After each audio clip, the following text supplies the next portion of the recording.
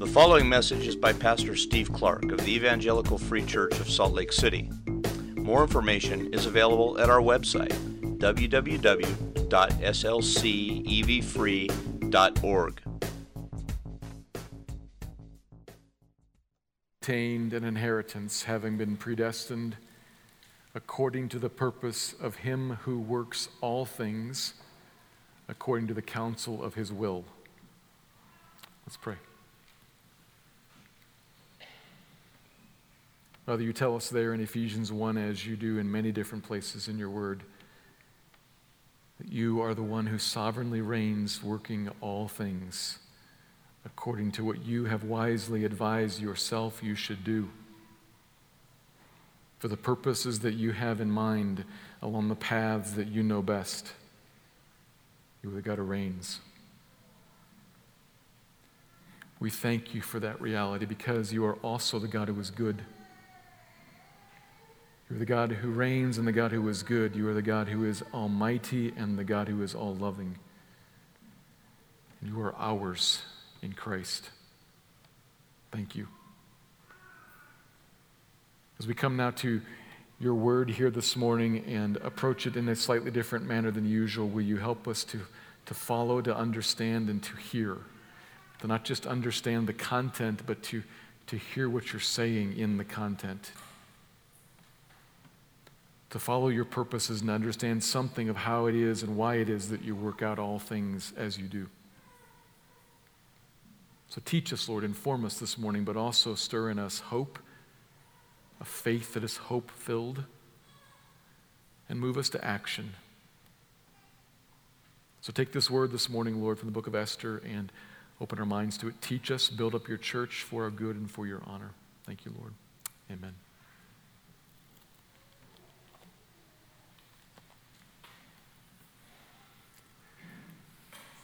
The book of Esther is probably the most unusual book in the entire Bible. It's a secular story. It's about the goings-on in the royal court of a Gentile kingdom, the kingdom of the Medes and Persians. It is not in Israel, it is not in Judah, it is not in Jerusalem, it's not about Israelite or Jewish kings. And it never mentions God, not once. Nor does it mention much of anything else related to Old Testament worship. There's brief mention of sackcloth, and there's two different mentions briefly of fasting, and that's it. It's a very unusual book, especially for the Hebrew Old Testament. But we'll be considering this book this morning, all 10 chapters of it. How often do we consider an entire book in 45 minutes?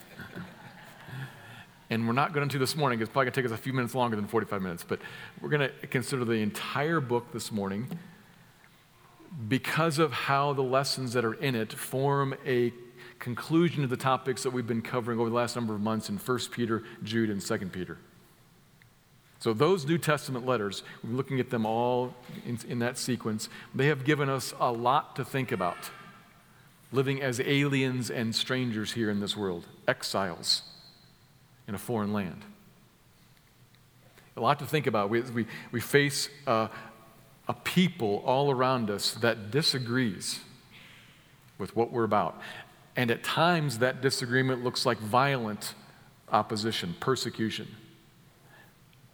And at other times it looks like passive indifference. Even just avoiding, ostracism and a setting aside of us, kicking us out of the center of society. And then at other times it looks like constantly facing and dealing with false teaching inside the church or coming at us from outside the church. And great temptation that offers to us, pulling us away. And all the while all of that is going on, there's a wondering in us that is kind of curious, when, if this will ever end. How it will end. And as it does not end, maybe a wondering of, is God even there at all? Is he real? Is he present? Does he see?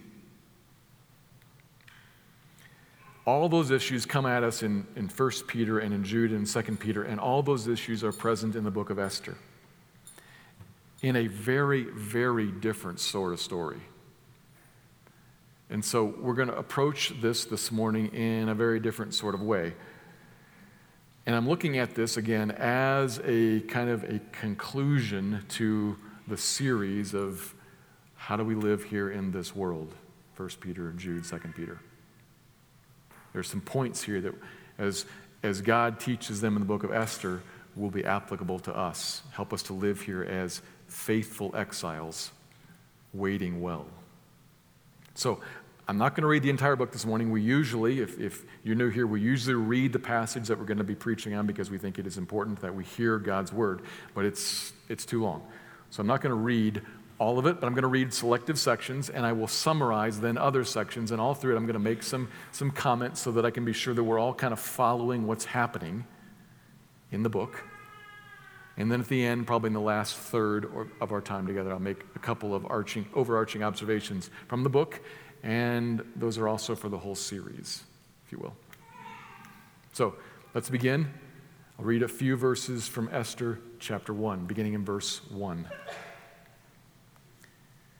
Now in the days of Ahasuerus, the Ahasuerus who reigned from India to Ethiopia over 127 provinces, in those days when King Ahasuerus sat on his royal throne in Susa, the capital, in the 3rd year of his reign he gave a feast for all his officials and servants.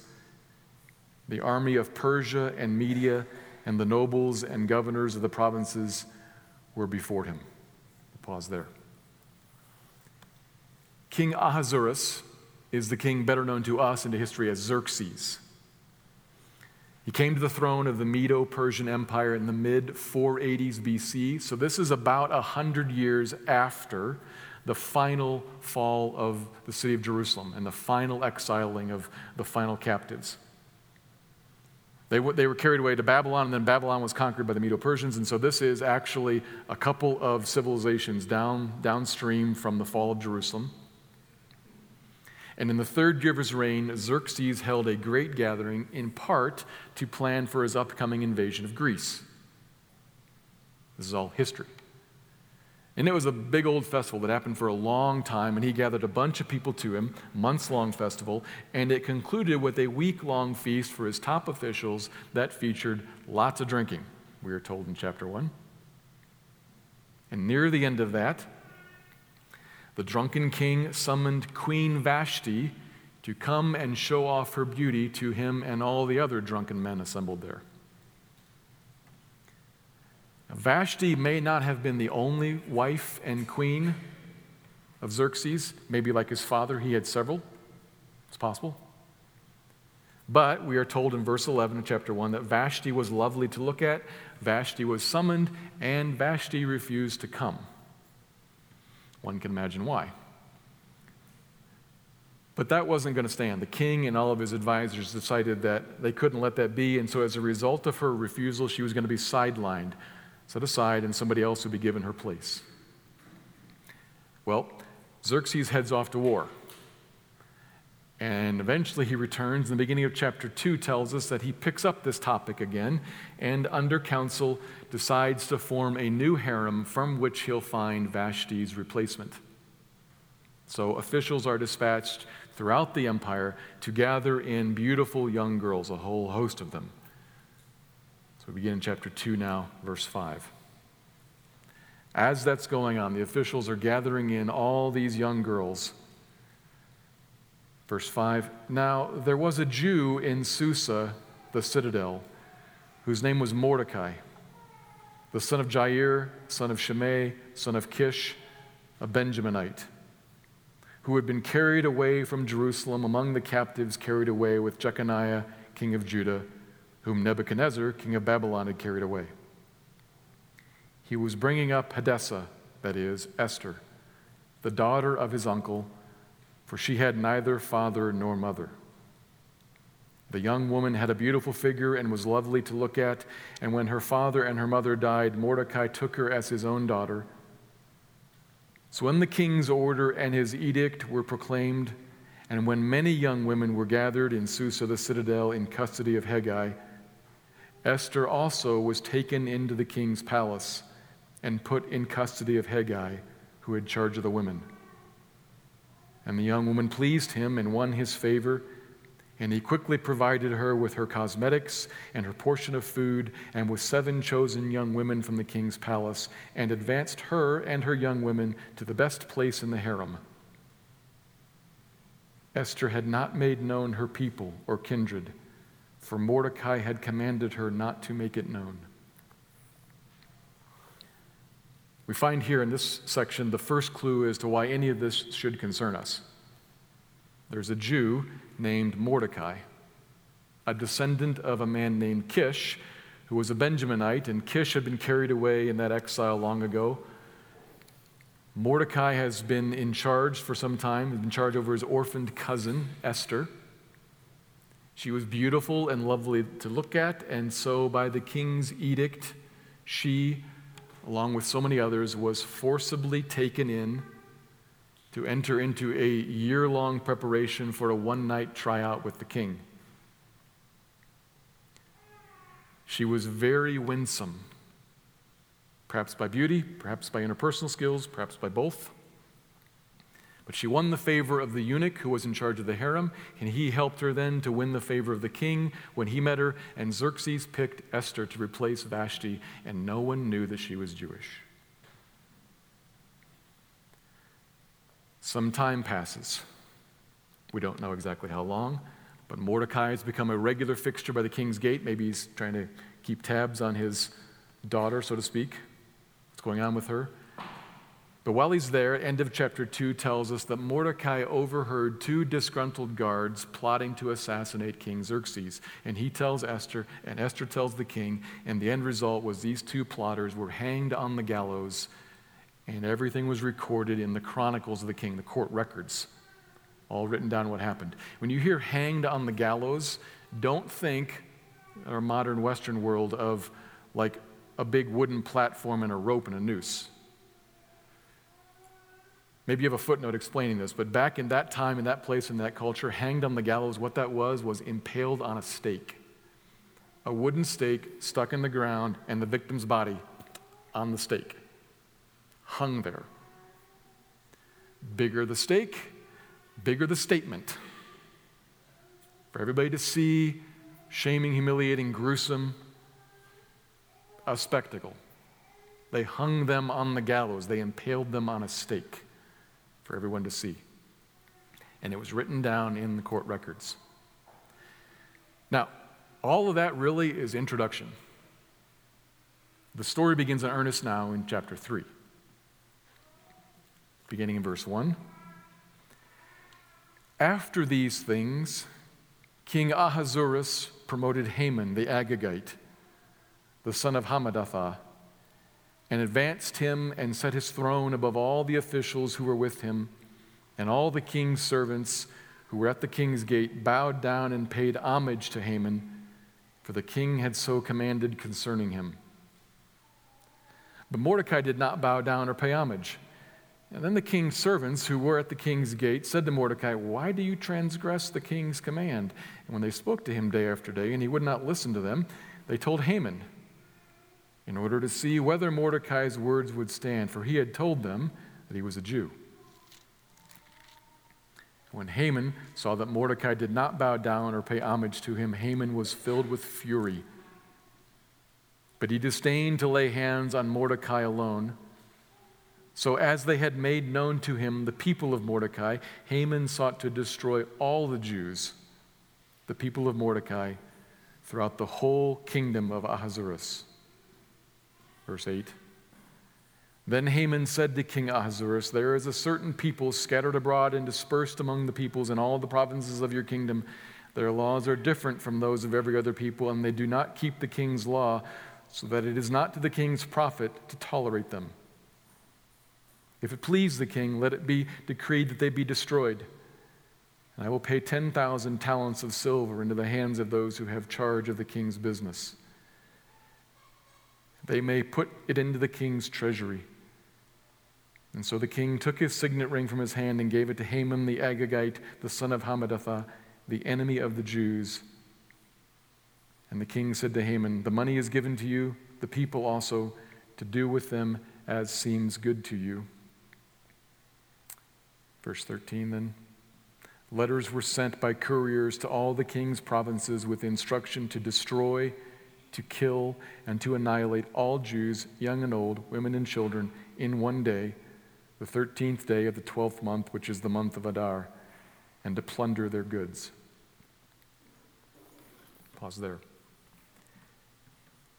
Haman, the new second in command of the king, is an Agagite, we are told. Repeatedly, in fact, the book tells us that 5 times, in case we can't remember it. Haman is a descendant of Agag, the Amalekite king that we read about in 1 Samuel. Mordecai will not bow to him, therefore. That's why. He will not bow to him because of who he is. And so Haman, upon learning that Mordecai is a Jew, also has a problem with him and all of his people. He plans to kill all the Jews, all the people of God in the entire empire, young and old, men, women, and children, all on a single, specific, great day of destruction. That's decided. That's publicly decreed. Mordecai hears about it and tells Esther, says, go tell the king that you are Jewish also and plead for mercy. But she says, I can't do that. She can't go unless she's invited. As the details are sketched out, she hasn't been invited in a while. It would risk life for her to go. But Mordecai replies with probably the most well-known line in this book, chapter 4, verse 14. This is the one that, if anybody has it written on a plaque or a poster somewhere, this is the line from the book that's known. If you keep silent, Esther, at this time, relief and deliverance will arise for the Jews from another place, but you and your father's house will perish. And who knows whether you have not come to the kingdom for such a time as this? Esther hears that and agrees to go after 3 days of fasting by her and by others. In chapter 5, she goes, the king receives her and listens as she invites him and Haman to a feast. They have a good time. Then she invites them to another day of feasting tomorrow, double the fun, and Haman is feeling good about himself. This is like being invited to go to the private quarters of the White House, just you, to have dinner with the president and his wife only. Just the 3 of you, twice in a row. He's feeling pretty good, pretty powerful, pretty important, pretty exalted. There's only one problem. On the way home from that first day of feast, he passes by Mordecai again, and Mordecai again will not will not bow and honor him. So freshly irritated, Haman is so angry that he can't even wait until the already appointed day of execution. He has to kill that Mordecai guy right now. He is so angry. He knows just the way to do it. Haman sets up a great big stake at his own house on which he will impale Mordecai. Now, in chapter 6, in the course of 12 hours, 3 things just happen to happen in just the right order, right between these 2 days of feasting. Chapter 6, verse 1, the king can't sleep. So, can't sleep. Sometime in the wee hours of the morning, he has the book of the Chronicles brought out and read to him. Maybe he is catching up on some work. Maybe he thinks they're boring enough to put him to sleep, but whatever. He reads them, and, second coincidence, they just happen to come upon the account of how Mordecai, through Esther, saved the king's life from those assassins. And realizing that nothing had been done to honor Mordecai, the king vows to do so immediately, and it just so happens, what a coincidence, that Haman is popped by the palace bright and early to get the king to sign off on Mordecai's execution. So he's there. Haman hates and wants to kill Mordecai. The king loves and wants to honor Mordecai. The king speaks first. He asks Haman, what should be done to honor a man that the king wants to honor? And Haman, of course, thinking he's talking about himself, lays out this plan of exaltation, and the king then says, go and do that for Mordecai. And Haman's crushed, humiliated. But he walks him through the street and celebrates him in public. Now verse 12, chapter 6, verse 12. Then Mordecai returned to the king's gate, but Haman hurried to his house, mourning, and with his head covered. And Haman told his wife Zeresh and all his friends everything that had happened to him. Then his wise men and his wife Zeresh said to him, "If Mordecai, before whom you have begun to fall, is of the Jewish people, you will not overcome him, but will surely fall before him." And while they were yet talking with him, the king's eunuchs arrived and hurried to bring Haman to the feast that Esther had prepared. So the king and Haman went to the feast with Queen Esther. And on the second day, as they were drinking wine after the feast, the king again said to Esther, "What is your wish, Queen Esther? It shall be granted you. And what is your request? Even to the half of my kingdom it shall be fulfilled." Then Queen Esther answered, "If I have found favor in your sight, O king, and if it please the king, let my life be granted me for my wish and my people for my request. For we have been sold, I and my people, to be destroyed, to be killed, to be annihilated. If we'd been sold merely as slaves, men and women, I would have been silent, for our affliction is not to be compared with the loss of the king." Then King Ahasuerus said to Queen Esther, Who is he, and where is he? Who has dared to do this?"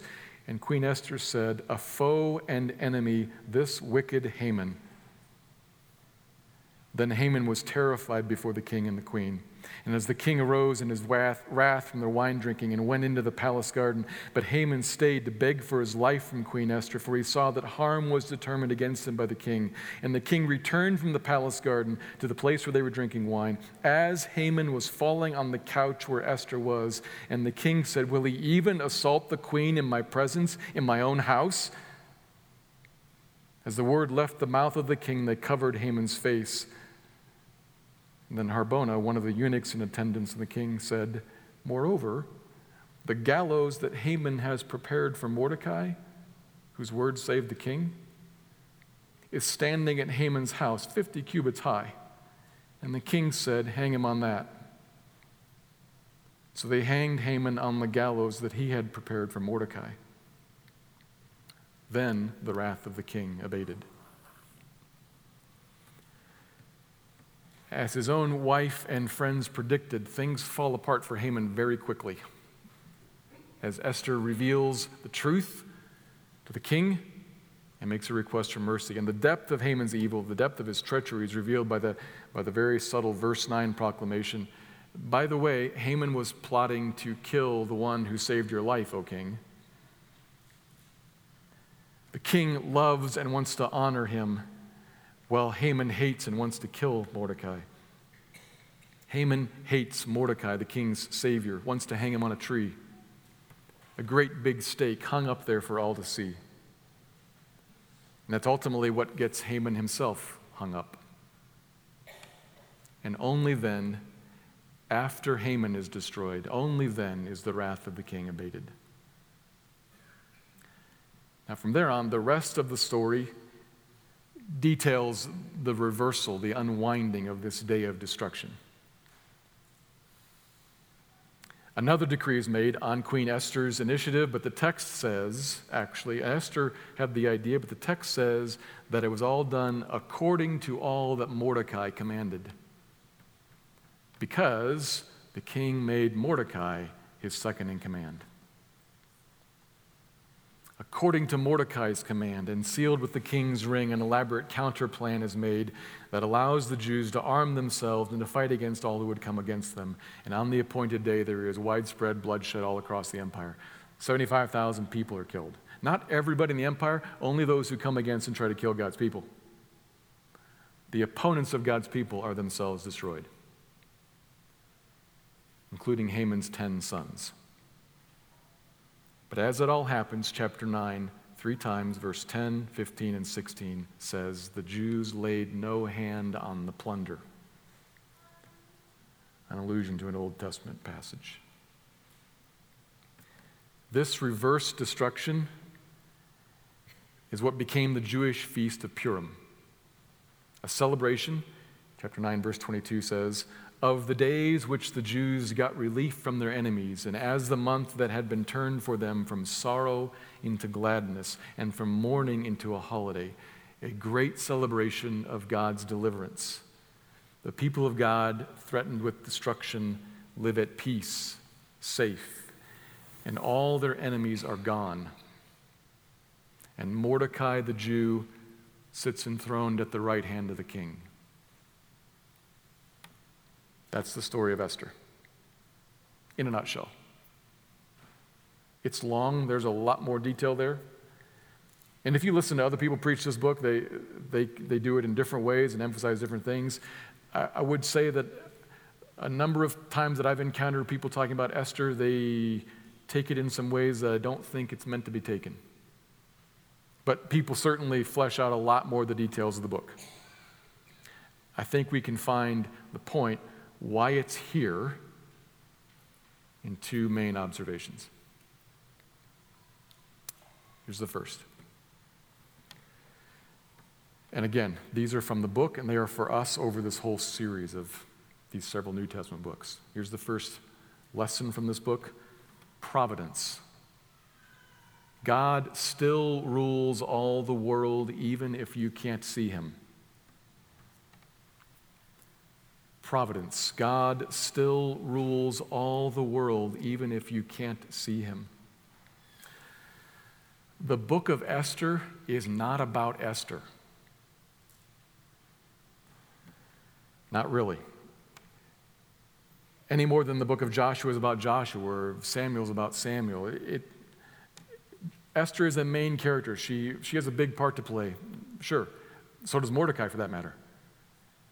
But the book of Esther is not a book given to us for Esther's sake. It's not meant to lift up Esther as a role model for us. And that's really important to get right off, because a lot of people, perhaps because of the unusualness of this book, tend to do something with it that kind of turns it into a book that is a story about a courageous heroine that tells us how we should be too. We should approach life like Esther does. For such a time as this, I have come to this spot and this place, and so I should live courageously, and I should speak up for justice, and I should save my people. That's not the point. It's not completely off. We'll come back to that. But it's not here to give us a role model to follow, Esther. It's written to lift up God as a sovereign ruler to be trusted. And it does so on purpose, telling us all this long story in a way that deeply resembles most of life for most of us. Life goes on and things happen, and God is apparently nowhere to be found. Most things happen in this story, like in our lives, that have perfectly understandable human reasons behind them that are sufficient to cause the things that happen. You don't have to resort to God to explain that. It's perfectly natural. Or at best, it's maybe a coincidence. It seems unlikely, but yeah, it could have happened, but we have the word coincidence in English because that stuff happens. Things that seem unlikely but are possible but unlikely, they happen at the same time. So sure, you look at this story like you look at our stories, and almost everything that happens has a perfectly understandable human reason behind it, or is at best a coincidence. Our lives, like this story, are very ordinary and completely non-supernatural, which is exactly how the doctrine of divine providence works. A main theme in this book of Esther, it often appears throughout the entire Bible, shown and explained. Think of Ephesians 1:11, I read at the beginning. God works all things according to the purposes that God advises himself. God works all things, but of course we are working. Romans 8:28, God works all things for our good, but of course we're acting. God's at work behind all things. All the things that we are working. It's the doctrine of providence. It's all through the Bible, but it is front and center here in this book. So here's a definition of providence. I'll say this slowly and repeat it a few times. Providence, God working out his divine purposes by means of the ordinary functioning of secondary agents. Providence. God working out his divine purposes. God's doing something. God's working out the purposes that God has. How? By means of the ordinary functioning of secondary agents. Secondary agents, everything that's not God. Weather patterns, laws of physics, plants, animals, people. Secondary agents, ordinary functioning. That's how God is working out all of his divine purposes.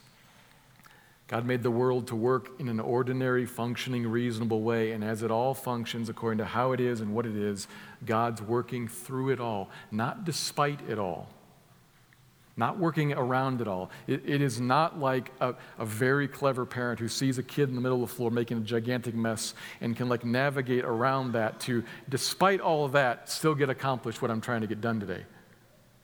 Not that. Not even though there is, even through, keep the R, even through the mess, even through all of the ordinary functionings, people and the choices that they make as they process events in life, weather and weather patterns and the rain cycle and the way the sun shines and the way shadows fall and what you choose for lunch today and the clothes you wear tomorrow, all of it. Not despite it, through it, because of it, in it, by means of it. God working out his divine purposes. All is under his sovereign hand, happening for his sovereign plan. Miracles, a miracle is something completely different. A miracle is something that is not according to ordinary functioning, but it suspends that, it changes it. So water falling down is normal, water falling up is abnormal. That would be a miracle. Miracles are not things that are really, really rare. Miracles are things that are impossible. Miracles themselves, then, are very, very, very rare. Providence is the ordinary working of God in the world. It's how he rules. It's how he is at work all the time in all of our lives. God working out his divine purposes by means of the ordinary functioning of secondary agents. God is providentially at work all through this book, completely hidden, except to the godly reader who understands the doctrine of providence and then has eyes to see it. All through all of these things, even the sinful and the very surprising things, God uses the sin of the initial party and the unjust dismissal of Vashti. God's working through the abuses of a harem.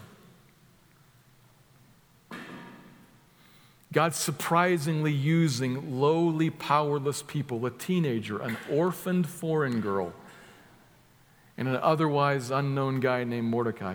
Eunuchs, castrated slaves. God uses them. The doctrine of divine providence is quietly all over this book. It's behind every single little thing that happens and behind all the big things that happens. It's a mighty sovereign work that shows up sometimes in the little and sometimes in the, it just so happened that Mordecai just happened to be at the gate and that Haman just happened to pass by him after day one of the feast. And it just so happened that he decided to kill him immediately. And he set up a stake at his own house. And it just so happened that the king couldn't sleep that night. And it just so happened that the bookmark in the Chronicles was right before the record of the assassination attempt. And it just so happened that they'd forgotten to thank him back then. And it just so happened that Haman came in early, and that Haman is the one who's given the assignment to lead the procession and is shamed in a foreshadowing way. And it just so happened that he fell on Esther's couch just as the king came back in, the final straw, saw him attacking the queen in his own presence. All of that could have gone 1,000 different ways, but it didn't. And as we say that, as we talk about that, don't forget, I'm including the wickedness in this story also. There's wickedness in this story. Young teenage girls gathered together by the truckload to form a harem. Now, they lived in a society where they probably would not have had much say in their marriage anyway. But they probably had a marriage coming and family coming, and now not anymore. They're in the king's harem. One-night tryouts, a cycle of them. That's evil. Even through sin, God's carrying out his purposes. Not despite, even through it. Romans 8:28 tells us, reminds us, remember that God works out all these things, even the evil things done to other people, evil things done by other people to us, through all things, God is at work to carry out his purposes and his plans. He reigns, and he's accomplishing what he's after. More about that in the next point. But this is the doctrine of providence seen in this book, and it's not given to us here only as a doctrinal teaching point so that you can kind of know it and understand something about it. It's given to us as a motivating truth also. It's meant to give us hope, to help us live in faith when we're living in a place like the context of this book, when we're living in a place where we are under the thumb of a foreign power and God does not seem to be present. Actually, look again, he's all over this. He's right in the middle of it. It's a motivating truth to us. We are to remember that he is here, that he is at work. Take heart from that. This is a huge need of ours as we live in a world in which it is easy to feel vulnerable, easy to feel alone, and easy to wonder, what's God up to? Is God up to? And his book says, remember the doctrine of providence. God is at work. Even through the stuff that frightens you, even through the stuff that pains you. All of it is at work to accomplish God's good purpose. Take heart from the doctrine of providence and then take action. And this is what gets us back to Esther and Mordecai for that matter. They are models because of the providential presence of God. It not only gives us hope, gives us faith, but faith should be worked out. Believing God's here, God's at work. Mordecai's question to Esther is in fact, it's a good, important verse. It's meant to be a question to us. God's at work. Salvation for God's people is going to arise somehow or another. But you should think, maybe I'm here because it's about using me. Maybe that's why I'm here. Wherever it is that you are there by the providential working of God. You are exactly where you are, having exactly happened to you, it is exactly happening to you by the providential work of God. And you should be thinking, you should be on the kind of like on the front foot thinking for a purpose. I don't know what that is. The purpose might not show up till tomorrow or next week or next month, but God's in this. I'm not here by accident. There's no randomness in the world. Maybe I'm here to take this action, a righteous action. That's what God's law comes into play. That's where God's law comes in. He tells us, and what I would regard as righteous is this. He tells us. He doesn't let us do anything we please. There's no excuse for sin.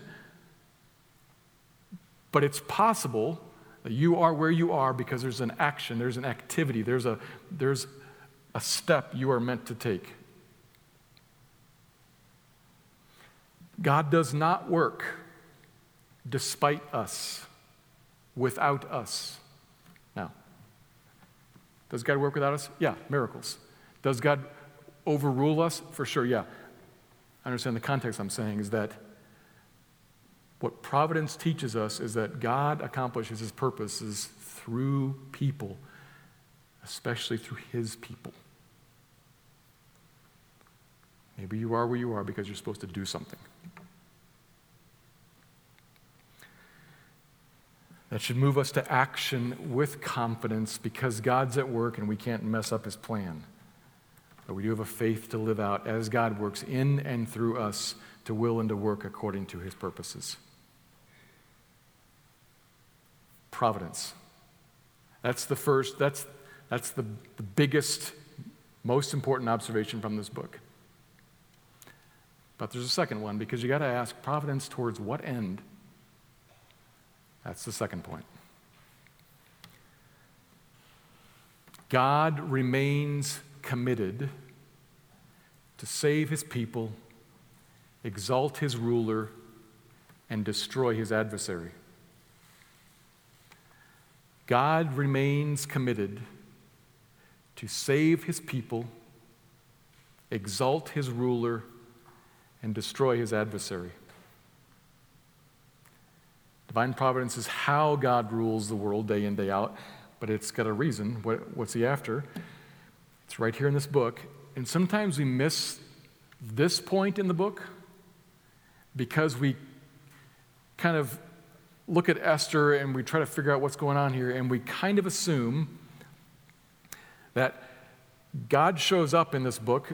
It's an isolated story in that God shows up in this book because something happens.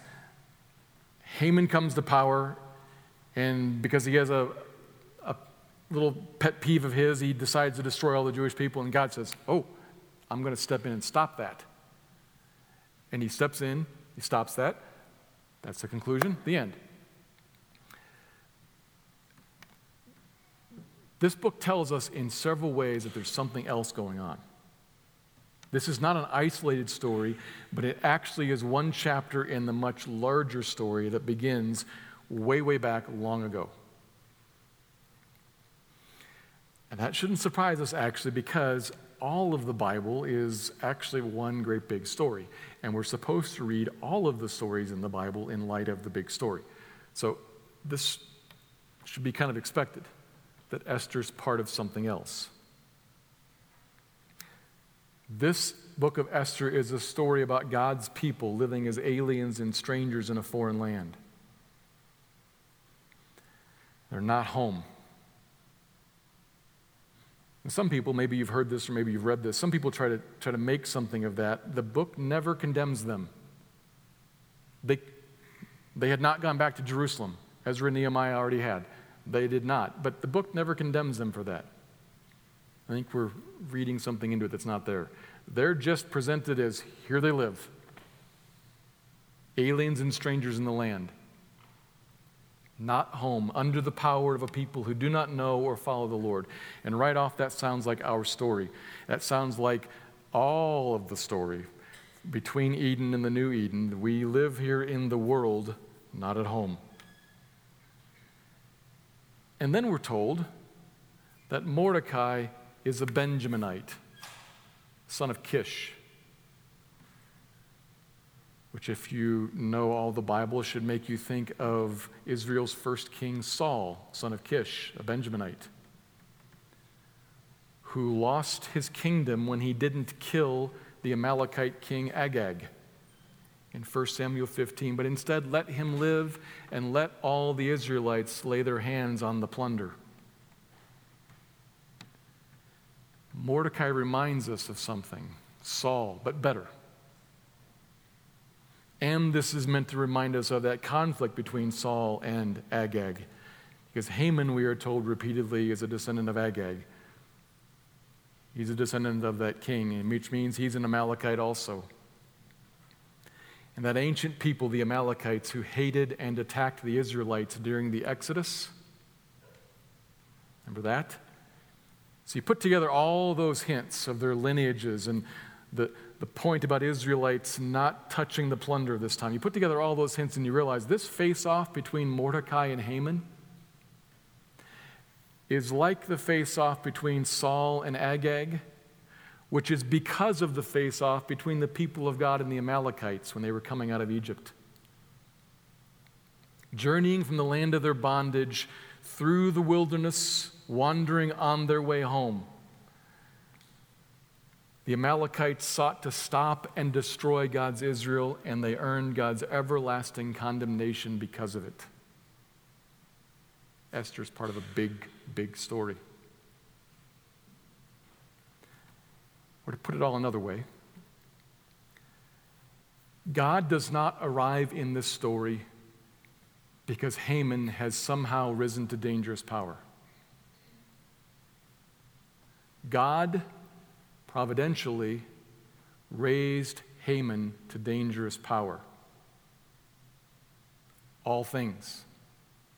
Why is Haman the number 2? Because God put him there. Why did God put him there? Because God is committed to doing something.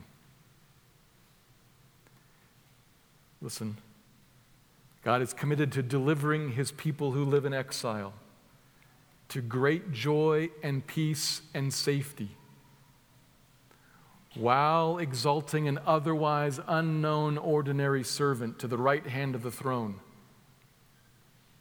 while also executing full and final judgment on all who hate him and his people, especially first and foremost the wicked, raging mastermind. That's Esther. Does that sound like another story you know? An unknown Galilean is despised and rejected by the powers that be. His tree, his place of piercing, his shaming, his cross, meant to destroy him, that becomes the place that his great adversary and our great adversary is actually destroyed. The great adversary is hung up to be cast down, and with that great evil, Haman's destruction, comes the destruction of all of his followers, those who hate God's people and seek our destruction too. God is determined to execute full and final judgment, and in the same moment to deliver his people to great joy and peace. Jew and Gentile alike, the faithful sons of Abraham. The mourning of the people of God that we encounter as we live right now as exiles here, like the mourning that they encountered as they saw the rage coming against them, that all is turned to a celebration, a feasting, a great joy, a peace.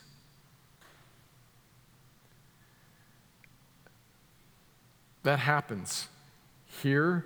It happens from time to time now, but this is all a foreshadowing of what is going to be accomplished one great day by the sovereign God when he comes. Even now, he is bringing that day little by little by little as he providentially works all things according to his purposes. That day is coming.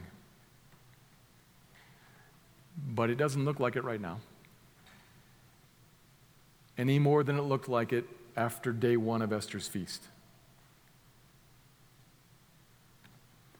But God worked it out and is still working out according to his timing by his means. And so we read Esther and we see in it, this is the story that God is providentially carrying out. And what we should take from that is hope and a call to action. And a solid reminder that he calls us to the places in which he intends to work and has given us all things that we need for life and godliness. 2 Peter. He's given us what we need to do what he's called us to in the places where he's placed us. He hasn't left us. He's not gone. In fact, he's coming. That's Esther. That's the story. That's our hope. Let me pray.